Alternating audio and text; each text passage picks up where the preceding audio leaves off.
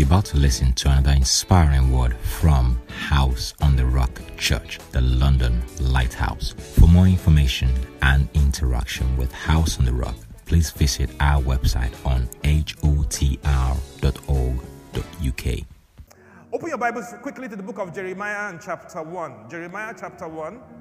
Jeremiah chapter 1, we're going to read from verse 4 to verse 8 of Jeremiah chapter 1. Can I quickly throw out a disclaimer or let you know ahead of time that this is one message that you are going to have to hear again and again and again. This message is going to be pivotal. It's going to renew your mind. It's going to set you on a trajectory for forward movement like never before. Let's rise up for the reading of God's word, as is our good custom in this great house. Jeremiah chapter 1, verse 4 to verse 8. I'm reading in the King James translation.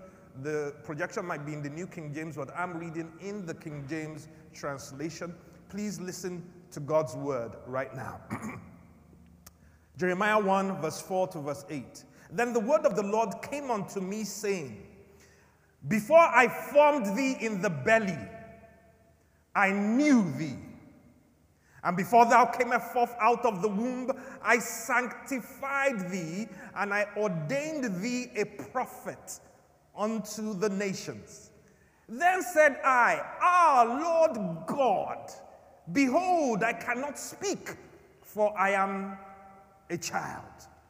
But the Lord said unto me, Say not, I am a child, for thou shalt go to all that I shall send thee, and whatsoever I command thee, thou shalt speak.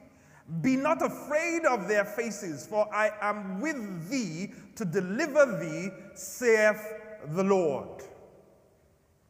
This portion of scripture is probably not alien to so many of us. Jeremiah was called of God while he was a youth.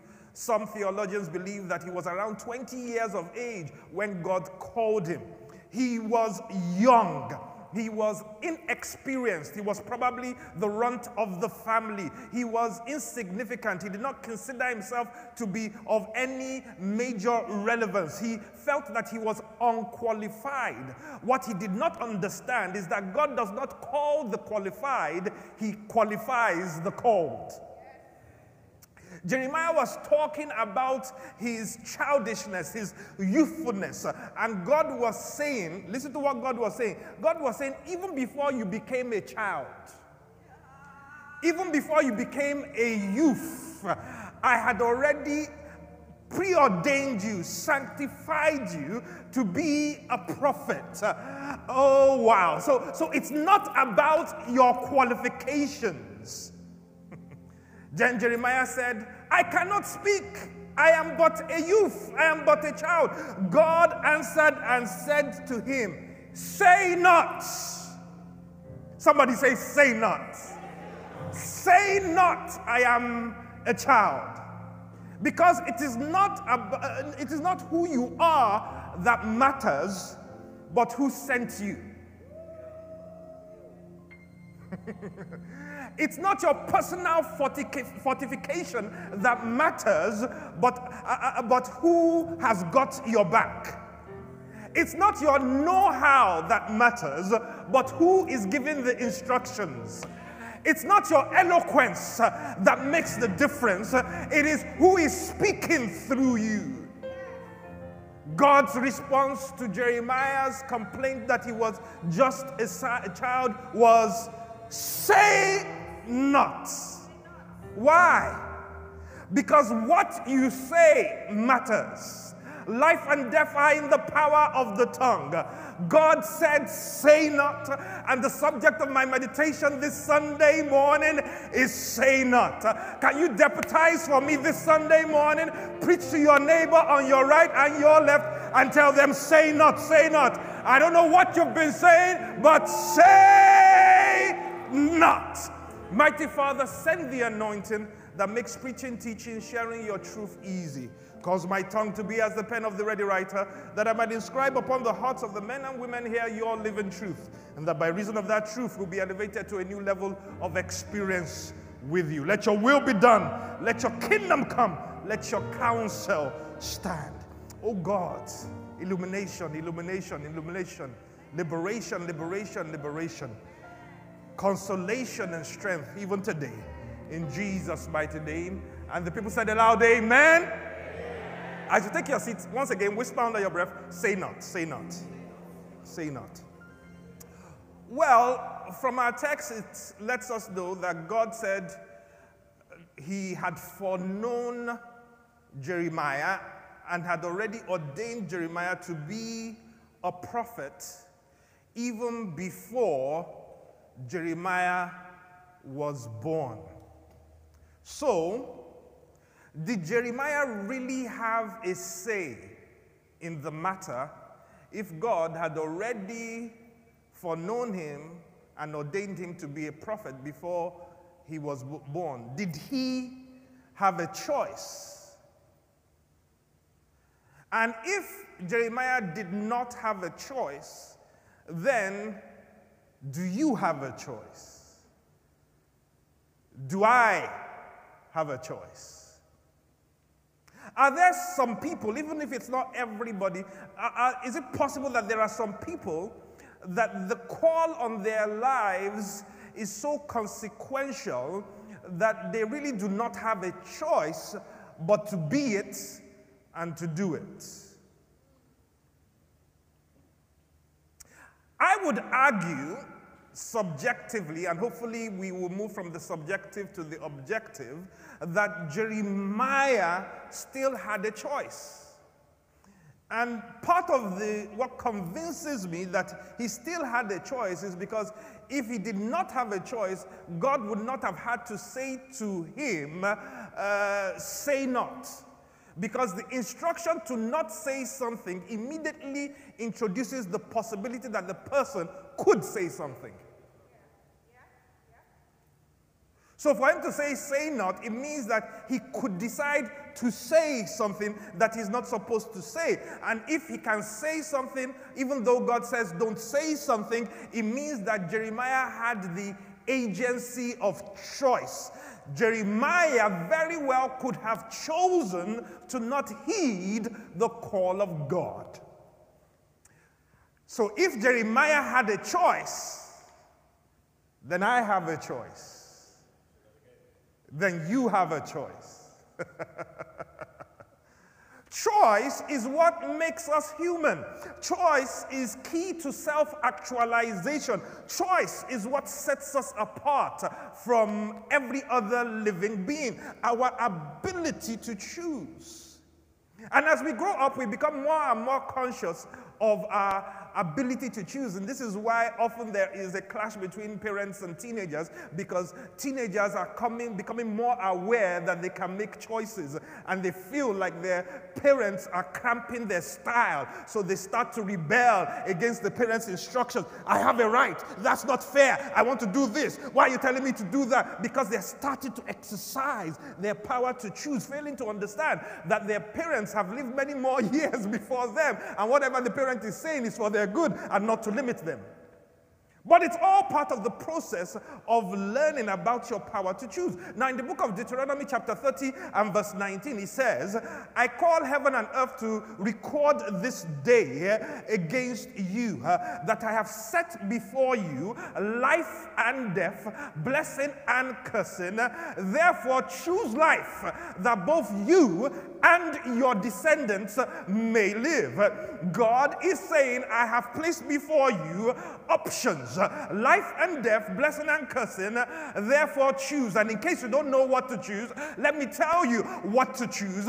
Choose life. The choice is still yours, but with choice also comes consequence. If he said that if you choose life, both you and your descendants shall live. So that starts to let me know that my choice doesn't always only only affect me, my choice can affect everybody in my sphere of influence. As the head of a home, my choice can affect my entire family and even their lineage. In fact, the suggestion here is that if I choose death, that option of death becomes something not just for me, but also for my descendants to grapple with. And so my choices potentially can affect my generations, all those within my sphere of influence. But even though my choice might affect them, listen to this closely, it still does not rob them of their personal agency of choice. My choices as the head of a home, as a patriarch, might create an environment that puts before my descendants and everybody in the sphere of my influence certain limited options. But it still does not rob them of their own ability to make a choice. That means even if my forefather was an idol worshiper, even if my forefather made a covenant to some demigod somewhere, and he set my family on a particular trajectory, because I still have the agency of choice, I can decide to go in a different direction. Oh, you don't hear me what I'm saying. You still have a choice. I choose to go in a different direction. Oh, you don't hear me here. I choose not to participate in your foolishness. I choose not to take part in your drama. I choose not to engage in your recession. Ooh. Oh, Lord Jesus. I have a choice. So one man's choice, Adam, to disobey, led the whole of humankind into sin and death. But thank God, another man's choice, Jesus, who was obedient unto death, set up the opportunity for life and peace for all of mankind. But each man still has to choose. The choice is yours. But we still grapple with the fact that God foreknew Jeremiah and ordained Jeremiah to be a prophet before he was born, and therefore before he had a choice. So how is that not a violation of choice? The questions of foreknowledge and predestination loom large in our sight. Do I really have a choice? To start to unravel the mystery of predestination, we must first try and grasp, oh, God help me this morning, the infinite God with our finite minds. Listen to what David writes in the book of Psalms 139, verse 1 to 6. Listen closely. David says, "O Lord, you have searched me and known me. You know my sitting down and my rising up. You understand my thoughts afar off. You comprehend my path and my lying down, and are acquainted with all my ways. For there is not a word on my tongue. But behold, O Lord, you knew it all together before I spoke it." That's what it means. You have hedged me behind and before and laid your hand upon me. Now listen to verse 6. This is how I feel. Such knowledge is too wonderful for me. It is high. I cannot attain it.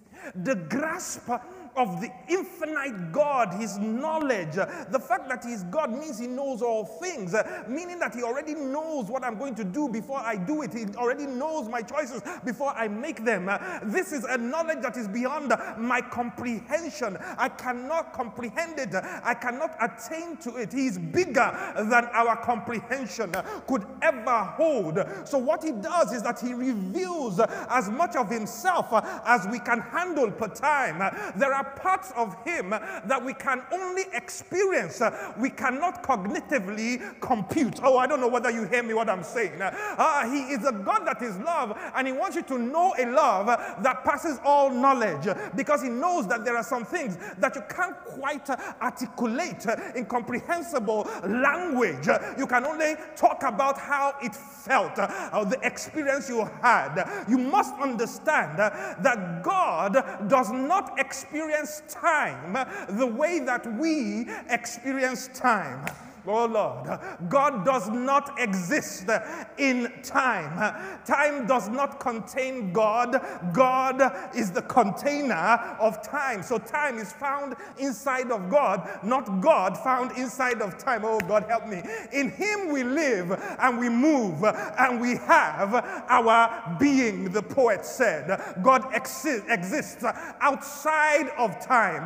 Time exists in God. We know of our God that he's omnipotent, which means all-powerful, that he's omniscient, which means all-knowing and all-wise, but we also know that he's omnipresent, which means that he's present in all places at the same time. As he's with us right here in the Rock Tower, he is with House on the Rock in the Rock Cathedral in Lagos, he is with somebody walking down the street, he's everywhere at the same time, but he's also in all times at all times, meaning therefore, as he's with us in 2022, he's also with them in 1922 and already ahead in 2045. This our God is beyond comprehension. So big is he. And because he's already ahead of time, oh Lord, help us to grasp it. It means that when God makes you a promise, he's not telling you something that he intends to do, something that he will do. He's telling you something that he has already done, that you simply have not lived long enough to walk into it. Are you with me this Sunday morning? Whew. So when he tells Jeremiah that he foreknew him and ordained him, God was telling Jeremiah about a future that Jeremiah had not yet experienced. But God had experienced it. Because Jeremiah was limited by the linear passage of time, while God is not. This is why God can talk in Revelations about the Lamb of God slain from the foundations of the earth. Well, while in our own experience, that Lamb of God, who is Jesus Christ, was slain maybe 2,000 years ago upon the cross of Calvary. Meanwhile, God says from the foundation of the earth. Because from God's perspective, that lamb was slain right from the beginning and slain 2,000 years ago, and is still slain at the end. Because he's outside of time. These thoughts are beyond us because we are not God. So therefore, with this understanding, we must now read the scripture differently. Every time I read the scripture now, I'm asking myself the question, is this being written from a God perspective who is outside of time, or is it being written from a man perspective who is trapped in linear passage of time? Whew. Hallelujah.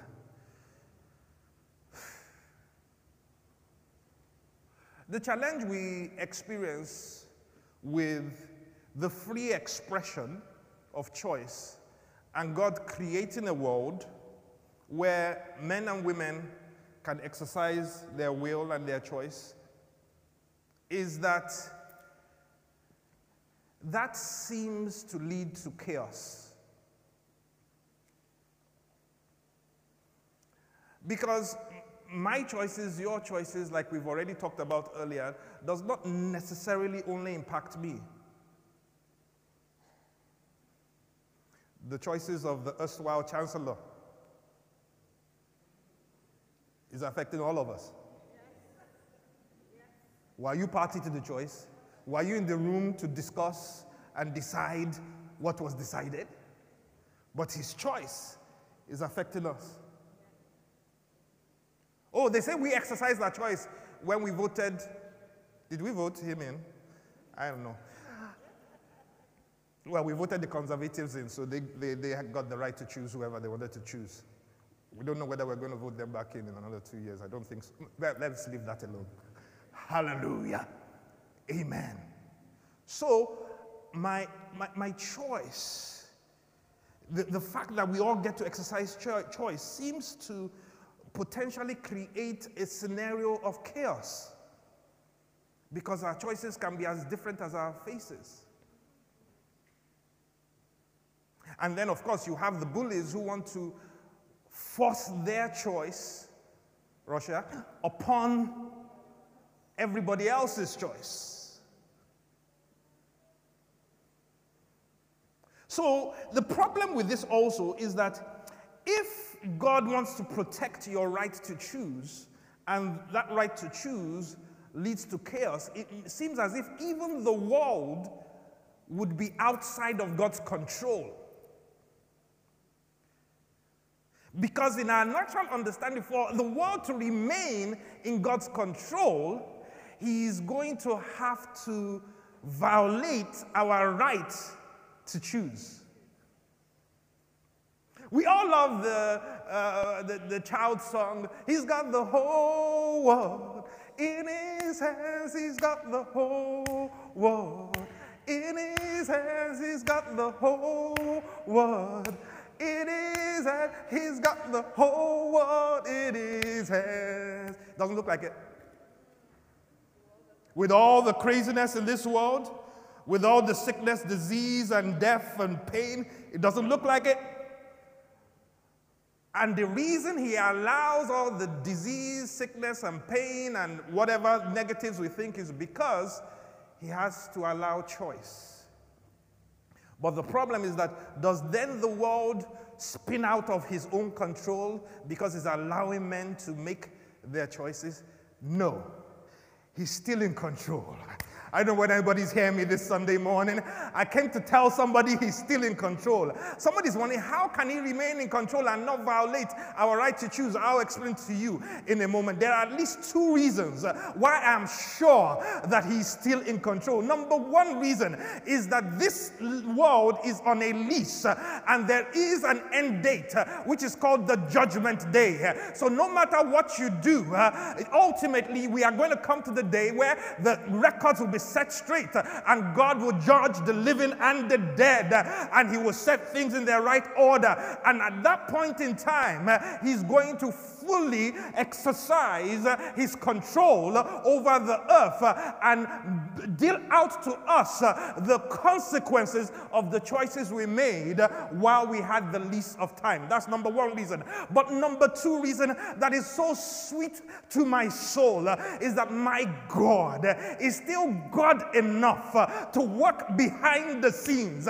He is the divine orchestrator without violating your choice, without violating my choice, to still cause all things to work together for my good. Oh God, you don't hear me what I'm saying. My God is the perfect orchestrator, the God that set the stars into the sky, spun the earth on its axis, causes the moon to go around us, and scientists will tell you that everything has to be at a particular perfect setting for life to exist.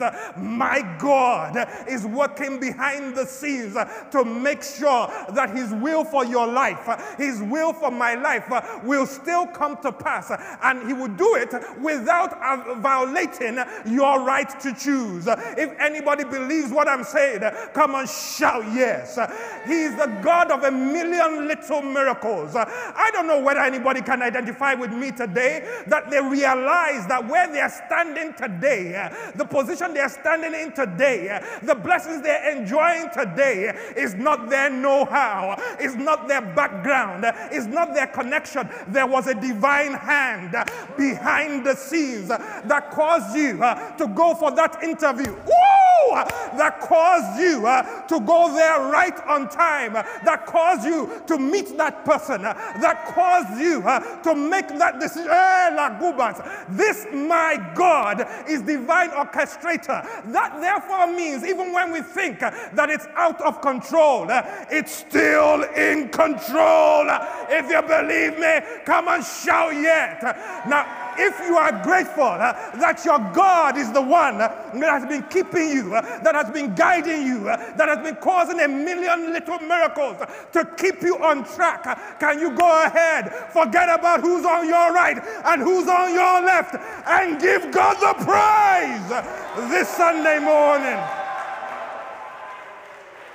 Divine orchestrator he is. Hallelujah. Listen to what he says in Proverbs chapter 19 and verse 21. He says, there are many plans in a man's heart. Nevertheless, the Lord's counsel that will stand. What is he saying? He says, you have many choices. You have many plans. You are making this choice and that choice and this decision and that decision. But my God's counsel, that is what will still stand at the end of the day. Ephesians chapter 1 and verse 11. It says, in him we have obtained an inheritance, being predestined according to the purpose of him. Listen to what he does. He works all things according to the counsel of his will. What does this mean? That means he allows you to exercise your right to choose your will, and yet he will work it all together to still align with the counsel of his will. Somebody give God the praise this Sunday morning. And this is why Paul can write with such audacity in Romans chapter 8 and verse 28. And I know, not that I think, and we know, not that we think, not that we desire, not that we hope, not that we wish, we know that all things work together for good for those who love God and are called according to his purpose. Listen to what he said. He said all things. Do you know what that means? All means all. That means the good, the bad, and the ugly. It's all working together for your good. Hey, Jesus. Even your craziness, even your mistakes, even when you backslid and went to do all sorts of crazy things that you weren't supposed to be doing, even that, even though he didn't plan it, he didn't intend for you to go that way, he's still able to use it and cause it to work together for your good. Is there anybody grateful under the sound of my voice? Give him the praise. However, understand that that promise is not just for anybody and everybody, because he tells us the criteria when he says, for those who love God and are called according to his purpose. Now, I don't like using the word criteria because criteria seems to suggest that you qualify for this. But when I look a little bit deeply, I realize that the two criteria, those that love God and are called according to his purpose, are actually not criteria the way you think about criteria. But because you cannot love God if you don't first of all embrace his love for you. We don't love him first. He loved us first. So those that love God is not actually talking about your good efforts to impress God. It's actually first and foremost talking about your receiving and accepting that his love towards you was total and complete enough to save you. So any expression of love towards him is not causative, it is actually responsive. You are responding to what God has already done. You know, we read that verse and we start to make people feel like, oh, I've got to love God with my muscle for everything to work together for my good. No, it starts with you accepting that he has loved you. No matter how bad you were, no matter how deep you fell, he still loves you. He loves you with an unconditional love. And the day you embrace that is the day you start to receive his power and his energizing to be able to do his will. Then when he talks about those that are called according to the purpose, according to his purpose, again we think that, oh, it's because I have to work hard to be looking for his purpose. Not necessarily so. When he talks about being called according to his purpose, this is what he's talking about. He's talking about those who respond in the affirmative to his call, who say yes. When you say yes to his call, then you are one of those that are called according to his purpose. Oh, you don't hear me what I'm saying. Many are called, but few are chosen. When you hear that statement, you immediately think that the onus of being chosen is the prerogative of the chooser. But your affirmative response to the call is actually what makes you chosen. So the chosen are those who say yes to the call. Is there anybody ready to say yes under the sound of my voice? Now, it might sound subjective now, but if you stay with me, it's going to become objective. The proof of your being called according to his purpose is your yes answer to the call. And if you fulfill, quote unquote, these two criteria, then you can be confident that all things are working together for your good.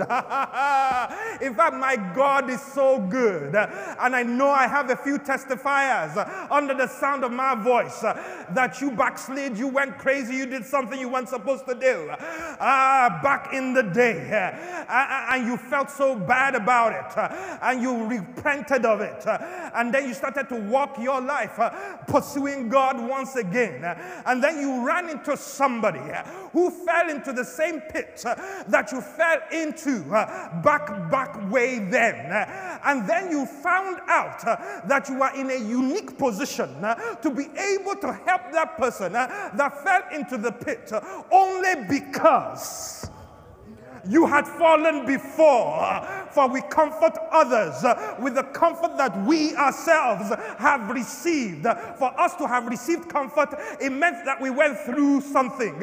Therefore, you who are spiritual, when you find one that is overtaken in iniquity, restore such a one with a spirit of meekness, realizing that the same grace and mercy that you are extending was first of all extended to you by God. Is there anybody grateful under the sound of my voice? Give God the praise. Paul breaks it down further what he's talking about in the next few verses that follow in Romans in chapter 8. Now we read from verse 26 and 29. Listen to what he says.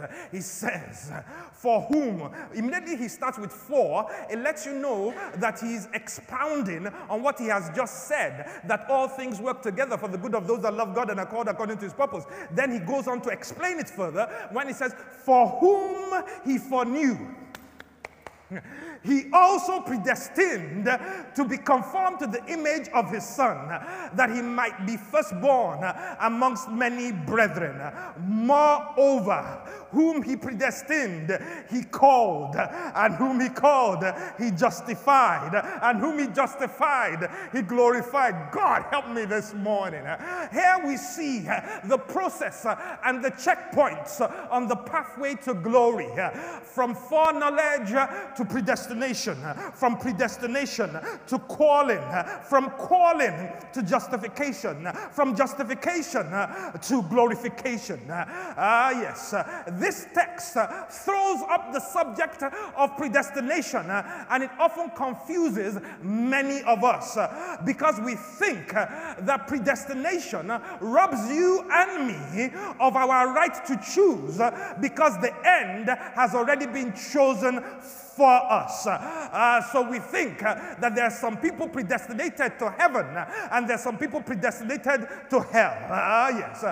We think that if he has predestined me to go to heaven, there is nothing I can do in my life that will cause me to miss out on heaven.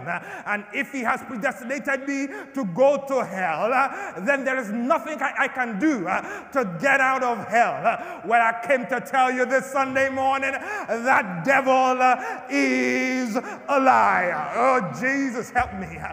Predestination has less to do with the person and much more to do with the destination. Predestination is the combination of two words, pre and destination, where pre is simply before, prepare, before, while destination is a place that you are going to. So, predestination is the place you are going to being set before you even start the journey. It's more about the destination than it is about the person. Oh, God, help me, Jesus. Many of us engage predestination daily, and we're not aware of it.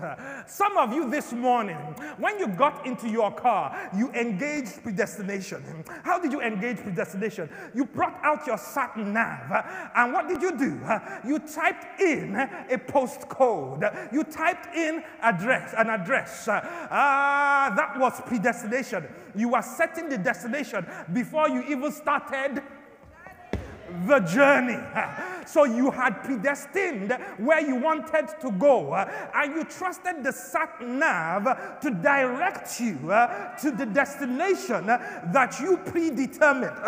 In fact, some of us have gotten so bad with it that we don't know anywhere anymore. You don't know the route to this or the route to that. All you know is your destination, and you type it in and you're follow. And then sometimes maybe you are talking to somebody on Bluetooth in your car, and the person says, "Where are you now?" I say, "I don't know." Are you here? I don't know. It's only some of us, the older ones, who still remember the maps that you used to use to get everywhere, that might have a clearer understanding of where they are per time. But most people today, with navigation, with Google Maps, with Waze, they don't know anywhere anymore. They only know their destination. You are daily engaging in predestination, and you do not feel like your will is being abused.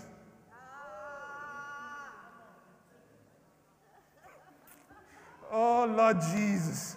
I don't know whether anybody's hearing this. Is anybody getting what I'm talking about? So we take predestination for granted. We mystify it when it's actually something we're experiencing all the time. Can I tell you something? Predestination is the show of responsibility and a sense of purpose. You are not, I just follow any direction that my belly is facing. In Nigerian colloquial, we will say, anywhere belly face. We just, no. If you are a responsible person who's living on purpose, what do? You chart your course. You set where you want to go. And then you start to put things in place to get you to where you want to go.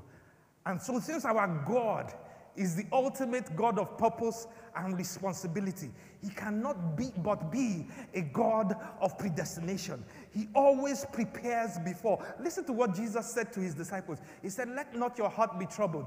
You believe in God, believe also in me." This is John chapter 14, verse 1 to 3. "In my Father's house there are many mansions. If it were not so, I would not tell you.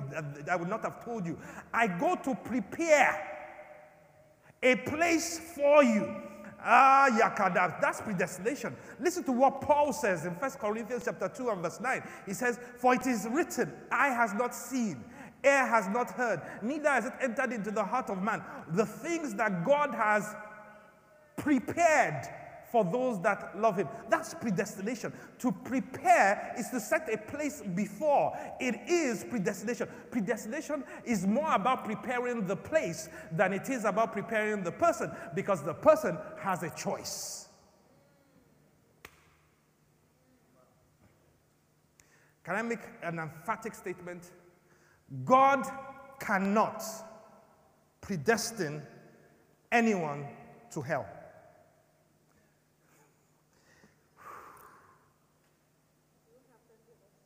Now, you know that we need to be very, very careful whenever we use the word "cannot" with God. It is not something to be engaged in lightly. Why? Because he's omnipotent, meaning that he's all-powerful. So by that premise, that means there is nothing he cannot do. So whenever we say God cannot, we have to be careful. It is not a lack of ability. It's a chosen, "I will not." There are certain things God, in inverted commas, cannot do. Because for him to do it would be to abdicate the throne and cease to be God. So God cannot lie. In fact, God so much cannot lie that if he were to lie, the lie would become the truth. Because for him to lie would mean for him to cease to be God. So, I do not lightly say that God cannot predestine anybody to hell.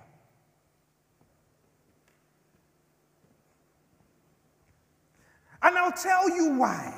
Because Jeremiah chapter 29 and verse 11 says, I know the thoughts that I think towards you, says the Lord, thoughts of peace and not of evil, to give you a future and a hope. This is describing my God. James chapter 1 and verse 17. Every good and perfect gift comes from above, comes down from the Father of lights, in whom there is no variableness, nor the shadow of turning. Do you understand what that means? He's not up today, down tomorrow. He's not blessing today and cursing tomorrow. He is consistently good. So you start to understand why I say God cannot predestine anyone to hell. Listen to what he says. 1 Timothy chapter 2 and verse 4. He says, God desires that all men, not some men, he desires that all men be saved and come to the knowledge of the truth. How can he desire all men to be saved and come to the knowledge of the truth, and at the same time be predestining some people that you must go to hell? I don't like your face. Go to hell. It doesn't add up. In fact, let me tell you, a lot of people that like to talk about, oh, I behave the way I behave because this is how I was predestined to behave, is simply them trying to avoid taking responsibility. Woo! Hallelujah. So even though God desires all men to be saved, are all men saved? No. Why? Because you have a choice. You have a choice. Can you give me 5 minutes? I have 3, but if you can give me 5, that would be great. Let me illustrate. My pastors, my male pastors, please, can you come up on stage? Thank you so much. Pastor Zubi, Pastor Godswill, Pastor Femi, Pastor Chris, please. I need 4 persons on stage. Hallelujah. 2 on either side of me. Face the audience. 2 on either side of me. Brilliant. Thank you so much. These are mighty men. These are great men. These are strong men. Hallelujah. Now, the process that we see in Romans chapter 8, verse 29 and 30 says that whom he foreknew, he predestined to be called, and whom he called, he justifies, and whom he justifies, he glorifies. Yeah? So, Pastor Chris is foreknowledge. Pastor Godswill is predestination. I am calling. Pastor Zubi is justification. Pastor Femi is glorification. This is the process. Now, the first thing that God does, there's a reason why he put it this way. The first thing that God does is that he foreknows you. Jeremiah, before I formed you in the belly, I what? Knew you. I foreknew you. So God, because he is God, foreknows you. Ooh. He knows you in and out, through and through. Remember what David said? Before I thought it, you already knew it. Before I said it, you knew it. He knows you through and through. He knows your proclivities. He knows your choices. He knows everything about you. That doesn't take the choice away from you. He just knew what you would choose. That's right. That's right. Hello? For him not to know is for him not to be God. So he knows it, but he's not violating your choice. It's very important to understand that it starts with foreknowledge, because every predestination of God is premised upon his foreknowledge. It is the reason that in Jeremiah said, the first thing he said is that I first of all knew you before I did what? Ordained you. I first of all knew you before I predestined you. There's also, stay with me, there is consolation in the foreknowledge of God. The consolation in the foreknowledge of God is that nothing takes him by surprise. That means that thing that is shocking you right now, that thing that is a surprise to you right now, that thing that is disturbing you right now, the change in economy, all of the craziness that's happening around you, that's a surprise and a shock to you. It's not a surprise or a shock to my God. He knew it was coming before it came. And guess what about my God? He is the good Father. And a good Father makes provision for his children. That means that that thing that is shocking and surprising you right now, God has already made provision for how you are going to be able to handle it. If there's anybody that believes me, come on, shout yeah! So his foreknowledge doesn't threaten me. His foreknowledge consoles me. And then it is on the premise of his foreknowledge that he predestines me. We've already said a lot about predestination. There's not much more to be said about predestination, save let me let you know that the destiny that God has for you is a glorious destiny. That the destiny that God has for you is a beautiful destiny. That my God is altogether good and he cannot predestine anybody to evil. He only predestines us to greatness, to goodness, to prosperity, to lifting. If you believe me what I'm saying, come on, shout yeah!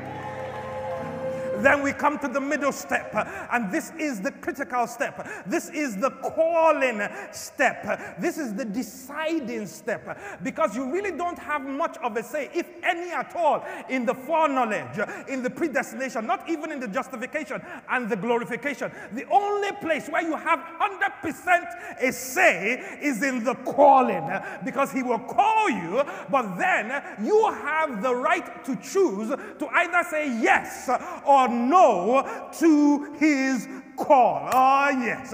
You determine, therefore, if you say yes to his call, you continue on his journey towards glory. But if you say no to his call, you take a detour and start going in a direction that is not his predestination. This is now your own destination, not his destination. His destination for you was glory. Oh, you don't hear me what I'm saying. But the consolation in the calling of God is that the calling of God is relentless. He doesn't call you once and give up. As long as you still draw breath, my God keeps on calling.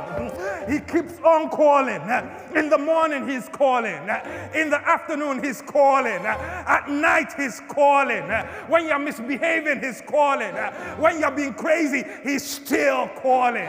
He's like that navigation that is telling you that this is the way to go. And then you decide that I know better than this navigation. And you go left where it said you should go right.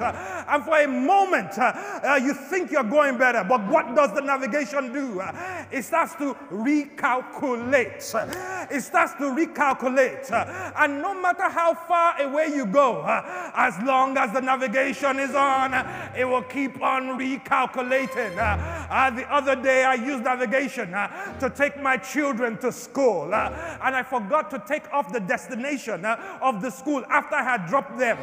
And I started to drive home. And it was maybe 10 minutes on the journey home that I looked down at the navigation and I saw that it was still recalculating another route to take me to their school. That's how persistent, that's how relentless, that's how consistent the call of God is. The problem is when you don't follow his call and you take a detour, he keeps on recalculating. The journey might now be longer, but he'll keep on recalculating. The journey might now be more tortuous, but he'll keep on recalculating. The journey might be full of more pain. You might carry more baggage, but he'll keep on recalculating. When are you going to wake up and realize enough of saying no to the call of God? It's time to say yes. My soul says yes. Is there anybody ready to shout yes under the sound of my voice? Come on, shout yeah! Woo! Hallelujah. And when you say yes to the call, then you move on to justification. Now, what is justification? Justification is to declare somebody righteous. Habakali is not because of what you did. All you had to do was say yes. And then he justifies you. Because Jesus has already done everything that needs to be done. All you need to do is say yes. And then he backs you up. That's what justification is. He declares that you have a right. That's what righteousness is. He's saying you have a right to every promise of God. You have a right to be the head and not the tail. You have a right to be above and not beneath. You have a right to true liberty and freedom. You have a right to prosperity. He justifies you. He's got your back. Hallelujah. If you believe me, come and say yeah. And then he quickly moves on to glorification. I love glorification because what it means to glorify is to deck with glory. Oh no, let me explain that. It means to beautify. He makes you look beautiful. Glorification. It is to amplify your good assets. Oh, Jesus. Glorification. It is to make people look upon you favorably. You look better than you really are because he's got glory on you. Oh, you don't hear me what I'm saying? When he glorifies you, even your enemies will have to bow and acknowledge that God is with this one. He wants to glorify you. If you believe me what I'm saying, come and shout yeah! Woo! There's an interesting definition of glorifying, and it is to describe or to represent as admirable, especially unjustifiably. To describe somebody as being admirable, to be envied, particularly unjustifiably. In other words, in a way that is like, he doesn't deserve this kind of glory. Anybody hear me what I'm talking about?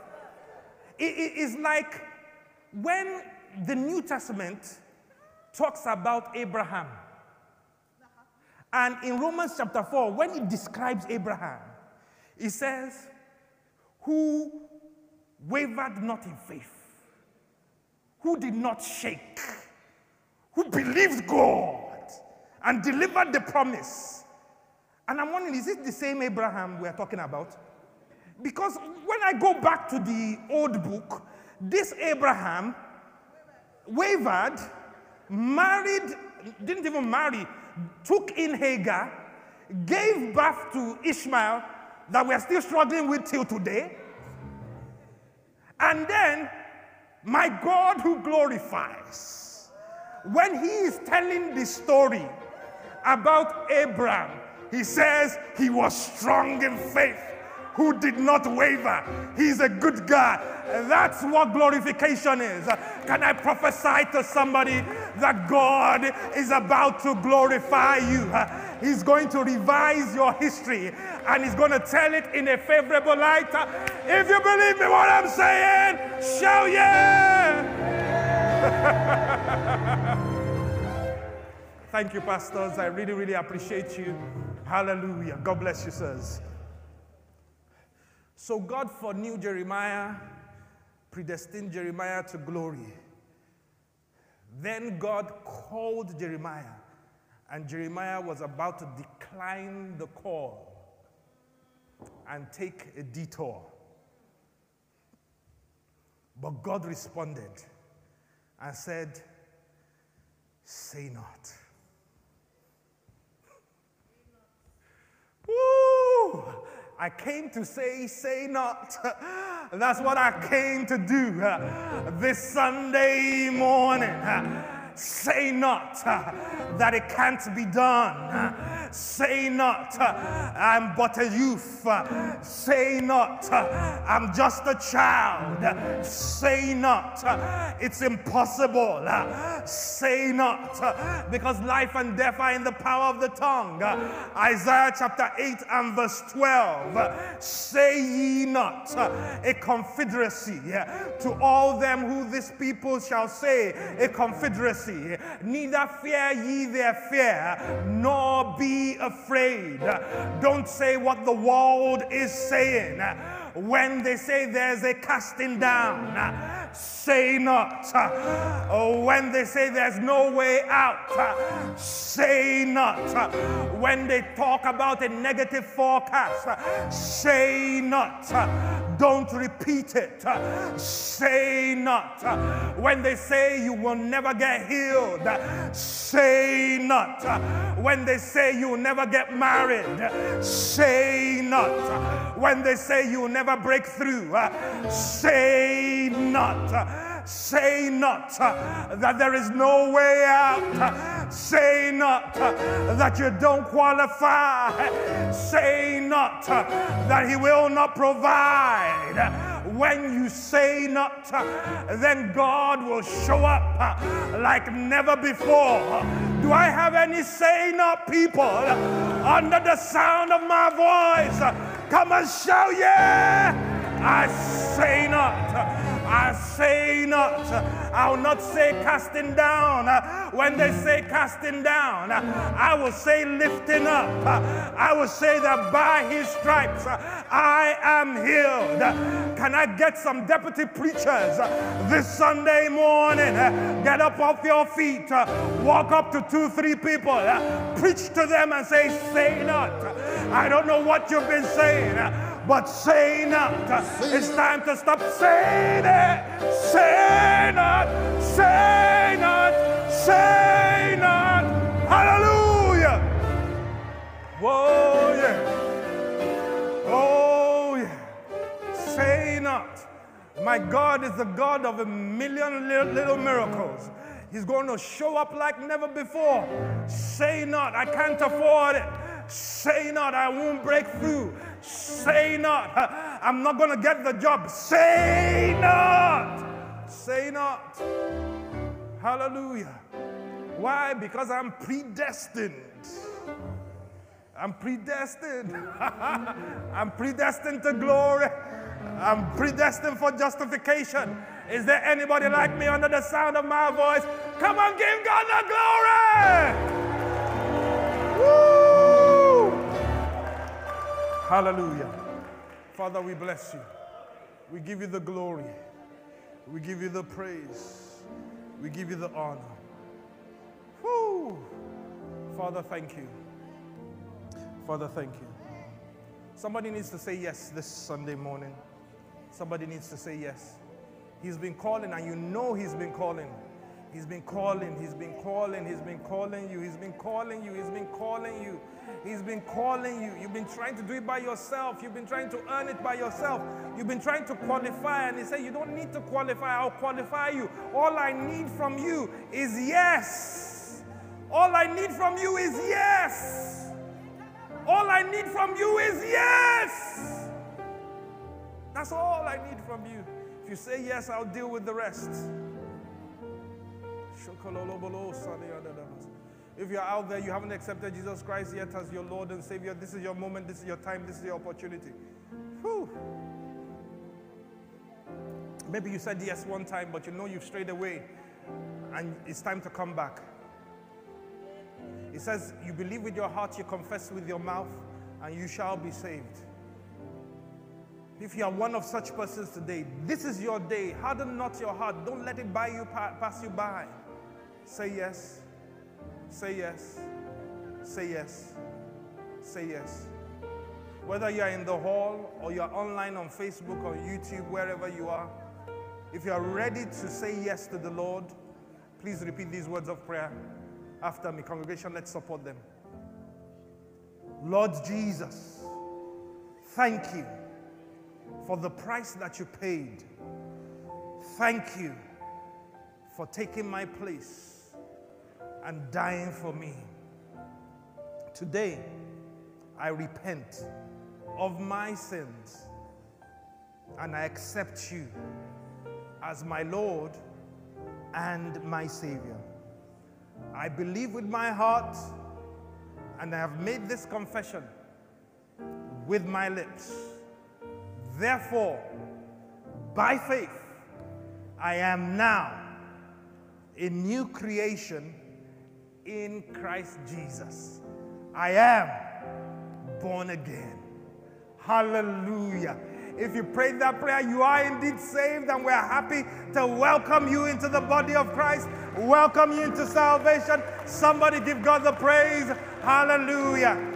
I want to help you to grow in the Lord, so please connect with us on any of our platforms, direct message us, email us, plug into the various services we offer. Through those, you will grow from being a child to becoming a mature son of God. We are so elated to have you in the body of Christ and on the journey of predestination to glory.